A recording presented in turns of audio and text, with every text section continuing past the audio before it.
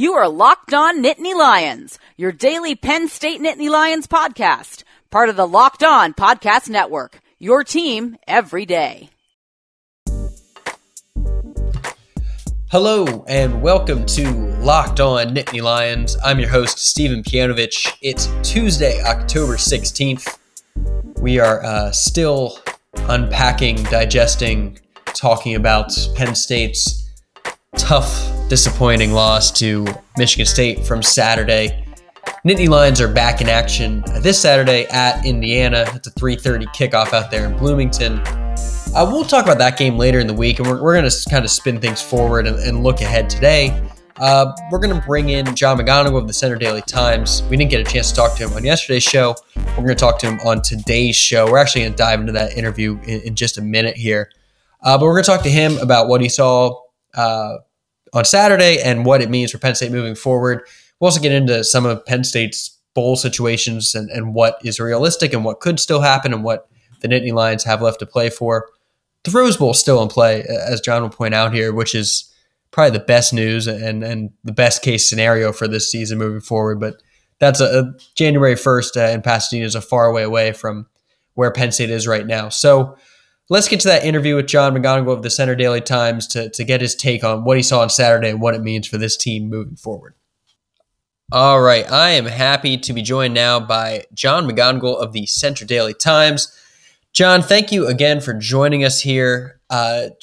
We've had we're recording this on Monday, so you've had about 48 hours to digest what you saw on Saturday. Just what hangs in your head the most after Saturday's game? Thanks for having me, Piano. Yeah, the Nittany Lions just looked flat. Aside from Miles Sanders' 78-yard run and the 48-yard run in the first half, which were both incredible. I would eventually say the 48-yard run was even more impressive, the way that he kind of weaved through guys. Aside from that, aside from Miles in the first half, they just looked flat. I mean, the offense couldn't get anything really going. Trace looked out of sorts after he got that record. They didn't finish at all. Jake Pinniger, woof. The defense, Amani played well all night up until that final drive. And then he drops an interception and gets turned around by Felton Davis on the game-winning touchdown. I actually liked what Penn State's, pass rush was able to do. I liked what Sharif Miller and Yetur Gross-Matos and even Cam Brown, even though it didn't really show up on the stat sheet, I thought he used his length well to pressure Lewerke. Penn State had 5 quarterback hurries, which is a season high for them. So, Miles in the pass rush was solid. But outside of that, you had a bye week to prepare for a 3-2 team, and I understand it's Mark D'Antonio and Michigan State. They've had 4 10-win seasons since 2013, so it's a good program. But this was a wounded team coming in after losing at home to Northwestern, and you have a week to prepare after this gut-wrenching loss, and the mindset and the mantra and the words leading up to this game was that, hey, we're not going to let this snowball like we did last year. And they looked worse than they did last year when they had dealt with a 3.5-hour delay on the road. You can't score 17 points at home and expect to win. Defensively, if you give up 21 points, you should win at home, especially with an explosive offense like you have. So it was just an ugly, flat game in State College Saturday. And I think everyone can kind of agree with that, I think. Yeah, it was tough to watch. It just, you kept waiting for it. It was also the middle of the third quarter kind of broke as you were waiting for them to pull away, but then when they weren't, then it kind of went, instead of waiting, this other feeling of they're going to blow this again kind of crept in and took over. And I think once Michigan State tied it, that's how basically, even after Penn State took the lead again, that's how I felt for most of the game. With that being said, and as you point out, given everything that was going into this game and how the feelings were last week, was this the most surprised you've been by a Penn State loss under James Franklin? Yeah, I think so. I think last year, you look at what Penn State did, after the Ohio State game. It's on the road. It's at Michigan State. You have that delay. It's kind of just a funky day, and you don't want to make excuses, but it was just some extenuating circumstances. This was totally different. This year at home, It's homecoming weekend. You have a good crowd. The stripe out looked great, by the way. Big stripe out. Did, yeah. And you're coming off a bye, like I said, against a team that was limping into this game, that was missing their star running back, was missing 2 of their top 3 receivers, that was banged up along the offensive line. And you can't score more than 17 points. I mean, I don't get that at all. They had the 122nd ranked pass defense, 8th worst pass defense in the country, allowing 305 passing yards a game. And it took you until really the third quarter, like late in the third quarter, for you even to test them downfield. Yeah. And when asked about it after the game, hey, why didn't you take any deep shots, or why weren't they called? Trace McSorley was just like, I don't know. And I think a lot of fans, a lot of media were thinking the same thing, because you needed a spark. Like you said, you were just waiting for that play. I was waiting for KJ Hamler to run a double move across the middle, get open, touchdown, like 70 yards or something, bring the crowd to life, do something. But without Miles Sanders clicking, with the running game, Miles Sanders only had 16 rushing yards in the second half. So when you're not running the ball in the second half, and you're just not creating explosive plays, you're going to lose. Yeah, I mean, did just from what you saw, it seemed like, and I said this yesterday in the podcast, it seemed like maybe the most underwhelming start Trace has had as a Penn State starter, or at least maybe dating back to that Michigan game 2 years ago. Since then, it was kind of the most that we've seen him struggle a little bit. Just from your vantage point, why do you think he struggled, and what did he have to say after the game? So, he did struggle. It was, when you combine passing yards and rushing yards, it was his lowest total yardage output in the last 17 Big Ten games. So what happened there? So your receivers aren't really getting open. When you look at what the tight end production has done, I mean, Pat Freiermuth has done a good job. But, for example, I mean, even just touchdown-wise, on 3rd and goal from the 2-yard line, when you settle for a field goal, you end up having to settle for a field goal to go up 20-17. Ricky Ronnie calls a fade on 3rd and 3rd and goal on the 2. I mean, what are you doing? So, there were some play call decisions there. I don't think he was given an opportunity to air it out. I don't think Trace was put in an opportunity to succeed. When you look at his average depth of target, I think it was 12.5 yards, which leads the Big Ten. And that's just a fancy way of saying the guy likes to chuck it deep. And that's what works. That is what worked in 2016 when they won the Big Ten title. It's what worked last year when they made it, they won 11 games again. And it's what's worked under that system. So to take that away from him essentially is insane to me. But also, he didn't play well, and he admitted that, and he took a lot of blame on his shoulders, and he was saying, I didn't do enough. Anytime that he was about to say the team didn't play well enough, he stopped himself and said, I didn't play well enough. So that's just the fifth-year senior kind of talking and shouldering a lot of that blame, and I think he deserves some of it. But I think the guy upstairs calling the plays also deserves some too. Yeah, it was just weird to see. And he also, he slipped on that 4th down play. He missed Freiermuth wide open once, which is like a throw he never misses. Yep. On the sideline, that would have been a 1st down. It was, I don't know if maybe put too much pressure on himself or what it was, but it wasn't quite the Trace McSorley we're used to seeing. Right. Switching gears just a little bit, just looking forward now. Mm-hmm. Here at Penn State sits 4-2, 6 regular season games left. It feels like, the college football playoff doors is pretty much shut unless everything, the craziest college football season ever happens in the next month and a half. But what is there left for Penn State to play for? I know you're looking at some of the bowl scenarios in a story you've coming out later this week. Yeah, so the playoff is gone and dusted. That's not going to happen. But there's enough to play for. There's a good bowl to play for. I mean, it's not the playoff. It's not a national championship, which is what Trace McSorley desperately wanted to play for in his final year. But they still have a pretty good chance at making the Rose Bowl if they win out. If they win out, which is a big if at this point. I mean, considering how they looked the past 2 games, but especially on Saturday. But if they win out, and assuming Ohio State makes it to the playoff with the way that they're playing, albeit a not so great win over Minnesota, if Penn State wins out, Ohio State makes the playoff, Penn State will be in the Rose Bowl most likely, because then at that point they win out, which means they beat Michigan, and Michigan State will have lost to Ohio State. So those two teams, Michigan State, are 9-3. Penn State is 10-2, and they're the highest ranked team for the Rose Bowl to pluck after Ohio State makes it to the playoff. If they don't make it to the Rose Bowl, if they lose again, if Penn State loses again, namely at Michigan or even against Iowa or Wisconsin, there's a slim chance that they get into an at-large New Year's Six situation. 4 teams since this model came up, the New Year's Six Bowl and World Playoff in 2014. 4 teams have made it as at-large teams with 3 losses or more. So it's possible.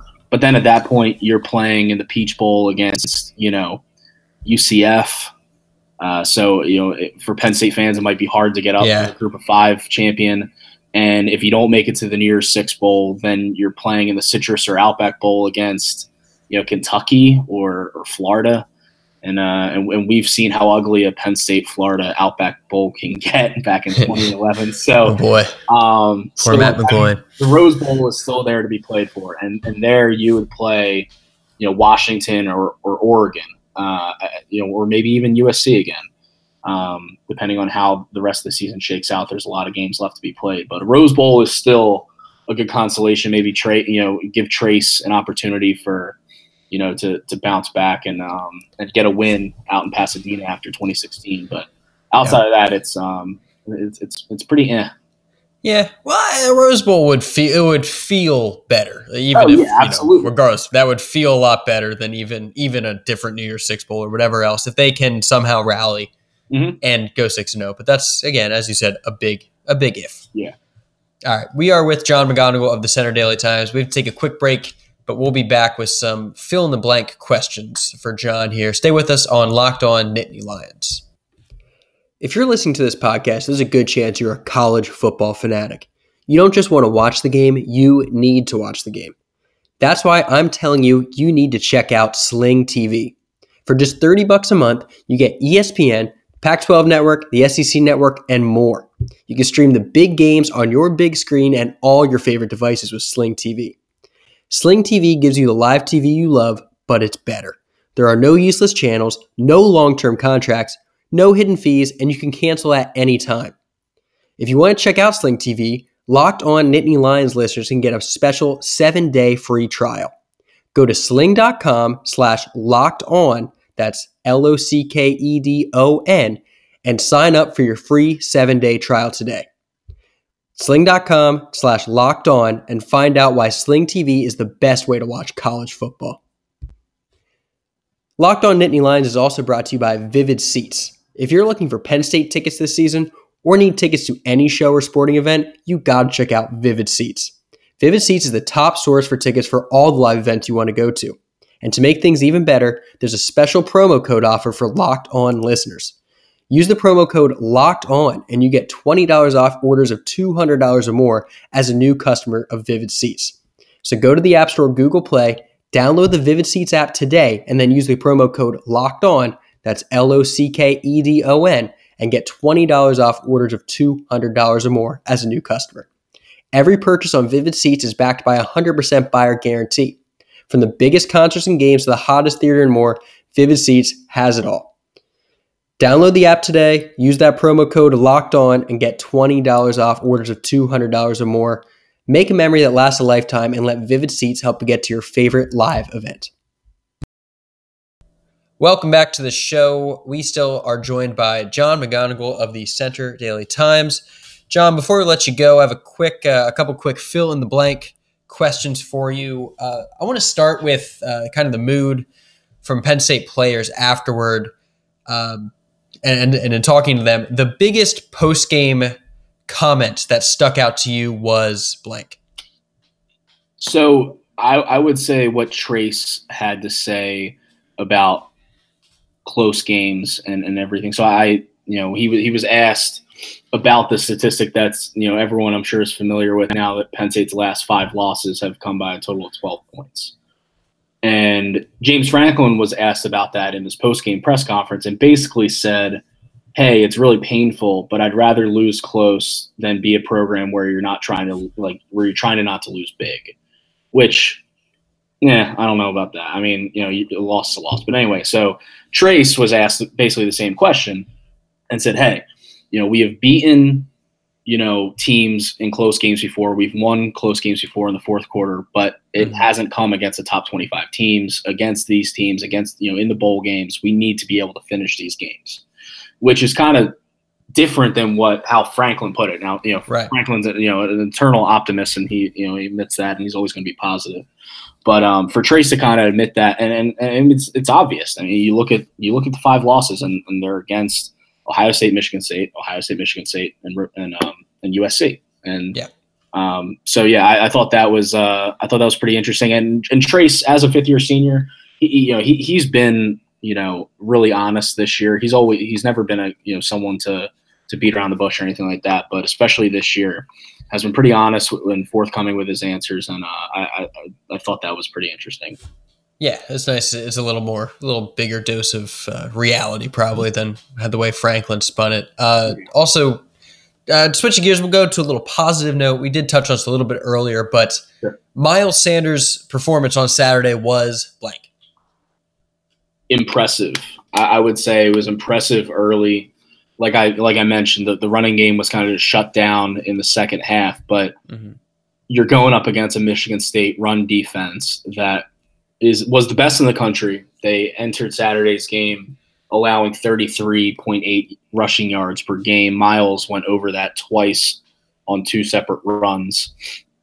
And also Michigan State had yet to allow a rush of 20 yards or more entering that game. This is a statistic that just blew my mind. I'm like, how do you not let just one run? 100 Someone get loose for 20. Yeah, exactly. It was 128 combined rushing attempts for opponents through Michigan State's first 5 games, and they had yet to allow the 20-yard rush. And again, Miles ripped off 2 of them. And the 48-yard run that he had, that was incredible. I mean, he basically runs through or sidesteps 3 tackles, and then he hits that jump cut and just slips through 2 Michigan State guys who end up hitting each other because they were so shook. It was a really nice run, and I thought he did well. Yeah, that was definitely the biggest highlights of the day were Miles Sanders for sure. And the last one we have for you here, asked it to you last week. It's going to be a different answer this week. Yeah, just a little bit. Penn State wins blank of its final 6 regular season games. How are you feeling now? Yeah, so last week when you asked me of the final 7, I said 7. I thought this team was really going to rally coming out of the bye week. And hey, I was with you. I was on the same page. Yeah, I thought they were going to – I honestly thought it wasn't going to be close between Michigan State, and I was so wrong. I will say they'll win 5 of their next 6. I think they lose – at Michigan, and honestly, 8-4 is a real possibility here because I like Iowa a lot. I like what Nate Stanley's doing. Noah Fant is the best tight end in the country, and Wisconsin, even though they just got kind of embarrassed by Michigan 38-13, that they can still run the ball and they can still kind of control the clock and dictate time of stuff like that. So I think 8-4 is a real possibility, but.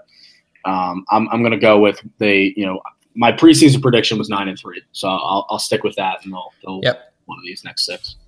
Yeah, I think a lot of people are probably with you there a little, and 6 is not out of the question. But that Michigan game, if Michigan plays the way they did on Saturday night, it's going to be very, very tough to beat in Ann Arbor. Yeah, that's the thing. I mean, the Wolverines' defense is just swarming right now, and I get it. Wisconsin's offense is not Well, I don't know. Penn State's offense looked really sluggish on Saturday, but Wisconsin's offense, I mean, Alex Hornibrook is just not going to push the ball downfield. No. Not a very good quarterback.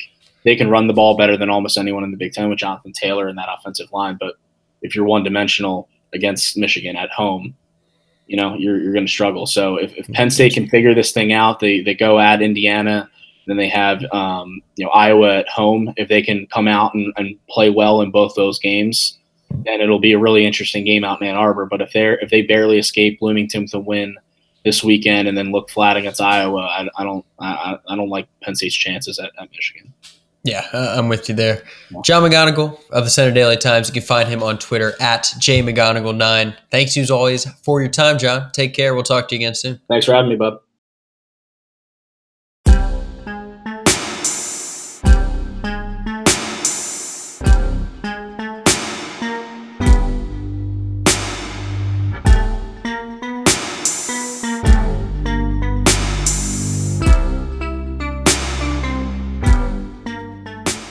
Welcome back to Locked On Nittany Lions. We're going to wrap up today's show with our weekly Big Ten power rankings. Actually, a lot of movement this week, probably the most we've had since we started doing these at the beginning of the season. So some teams have shifted around, but the bottom of the rankings is still the same. That is Rutgers coming in at 14th. Rutgers somehow finds a new way to surprise you and amaze you with how inept the team is at playing football. Rutgers lost to Maryland this week, got blown out by Maryland. As a team, Rutgers went 2 for 17 through the air. They had 2 completions on 17 attempts for 8 passing yards in a 60-minute football contest in which they were trailing basically the entire time. They had 5 interceptions among those. So 2 completions, 8 yards, 5 picks. It's just amazing. It's just amazingly bad. So Rutgers is the worst team in the Big Ten, undoubtedly. Maybe the worst Power 5 team in the nation. Honestly, maybe one of the worst 10 or 15 college football teams in the FBS teams in the country. It is, they are so bad. All right, moving on. 13th is Nebraska. Huskers, boy, they are 0-6. Had a 10-point lead with 5 minutes left on the road at Northwestern, looked primed to get that first win under Scott Frost, and just completely collapsed. They let Northwestern drive the length of the field in the final 2 minutes for the game-tying touchdown, blew it in overtime. They fumbled a snap when they went for it on 4th down. Northwestern kicked a field goal, got the win. Huskers are 0-6, first time ever that they're 0-6. Yeah, things are not going the way Scott Frost envisioned there. Illinois is 12th this week. The Illini got blown out by Purdue, but they get to be 12th in these rankings because they're 3-3 and Nebraska's 0-6. They will play Nebraska later this season, and I think Nebraska will win that game, but for now, we'll keep Illinois at number 12. Number 11, it's Penn State's opponent this week. It's Indiana. They're 4-3, but not very good, and Penn State's going out there this week. Hopefully they can avoid more letdown in Bloomington. Minnesota is number 10 this week. Minnesota actually gave Ohio State a game. They were leading for a little bit in the first half of that game, kept it close for at least 3 quarters. They had some calls go against their way too, some 4th down calls. I actually watched that game because the noon slate was so bad on Saturday. So that's what I had on my TV for most of between noon and 3 o'clock was the Ohio State-Minnesota game. Minnesota looked pretty good, at times against that Ohio State team. PJ Fleck does seem to have his team going in the right direction. Even with that loss, I think this team can get bowl eligible in the Big Ten West. Purdue is 9th this week. Boilermakers are now 3-3. They started the season 0-3. Their offense is very good. They scored 40 straight points scored at least 40 points in 2 straight games.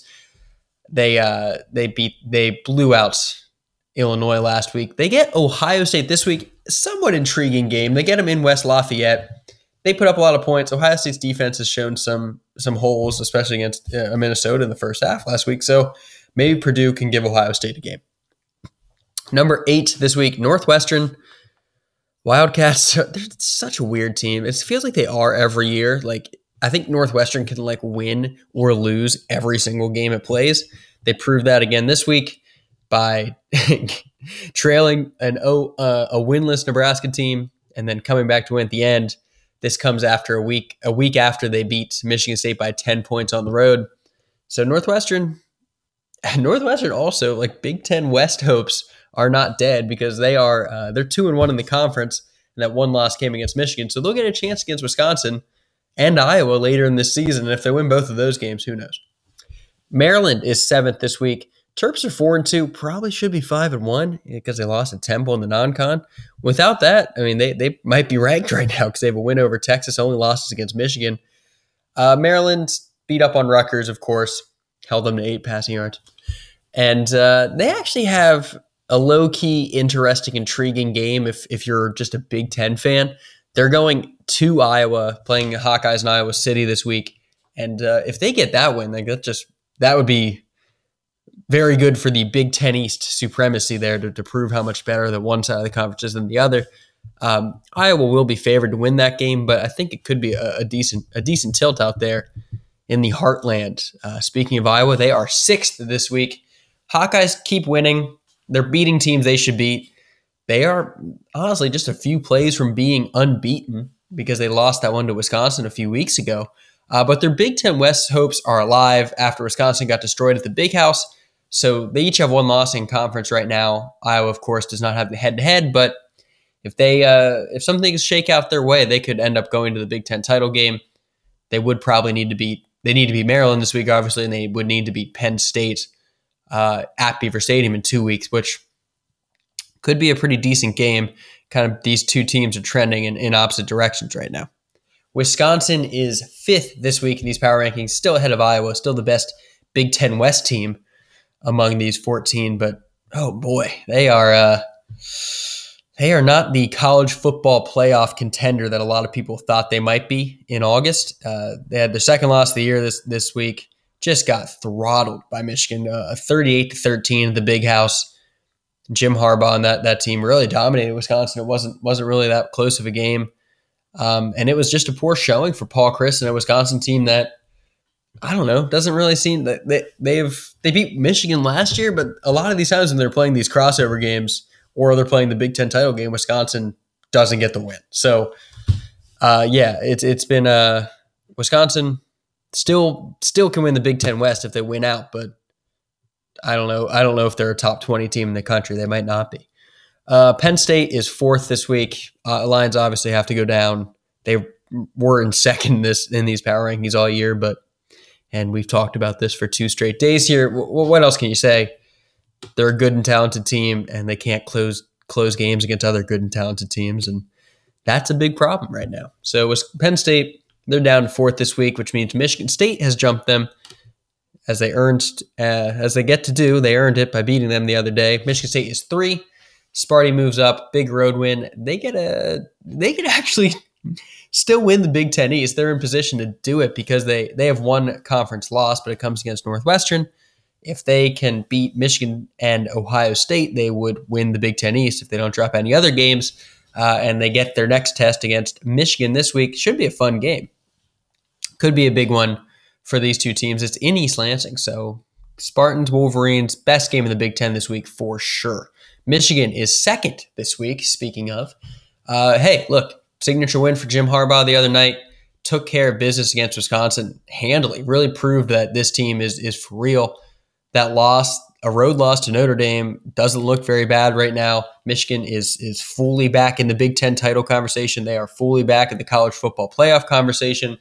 Michigan has a lot of big games left, though. They still have to play the other 3 powerhouses in the Big Ten East. They only get one of them at home. That's Penn State on November 3rd. They have to travel to East Lansing this week and then close out their season at Ohio State. And, of course, the Buckeyes are still number 1 in these power rankings because they're the only unbeaten team in this conference right now. They, as I mentioned, struggled a little bit with Minnesota.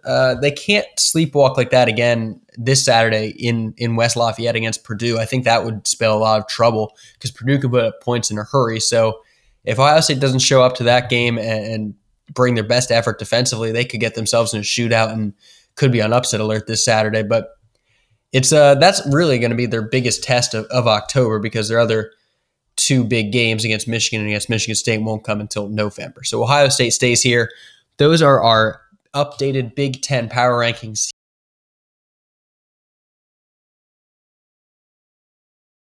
All right, well, that will do it for today's show. Thank you so much for listening. We will be back later this week. We'll get more of a look at Indiana coming up. If you have any questions, comments, concerns about the podcast, you can tweet at us. We are at Locked On Nittany on Twitter. You can also email the show. It is lockedonnittanylions@gmail.com. Also, please subscribe to the show on iTunes, on Stitcher, wherever you get your podcasts, and leave us a rating or review. It really helps us out and helps other Penn State fans find the podcast.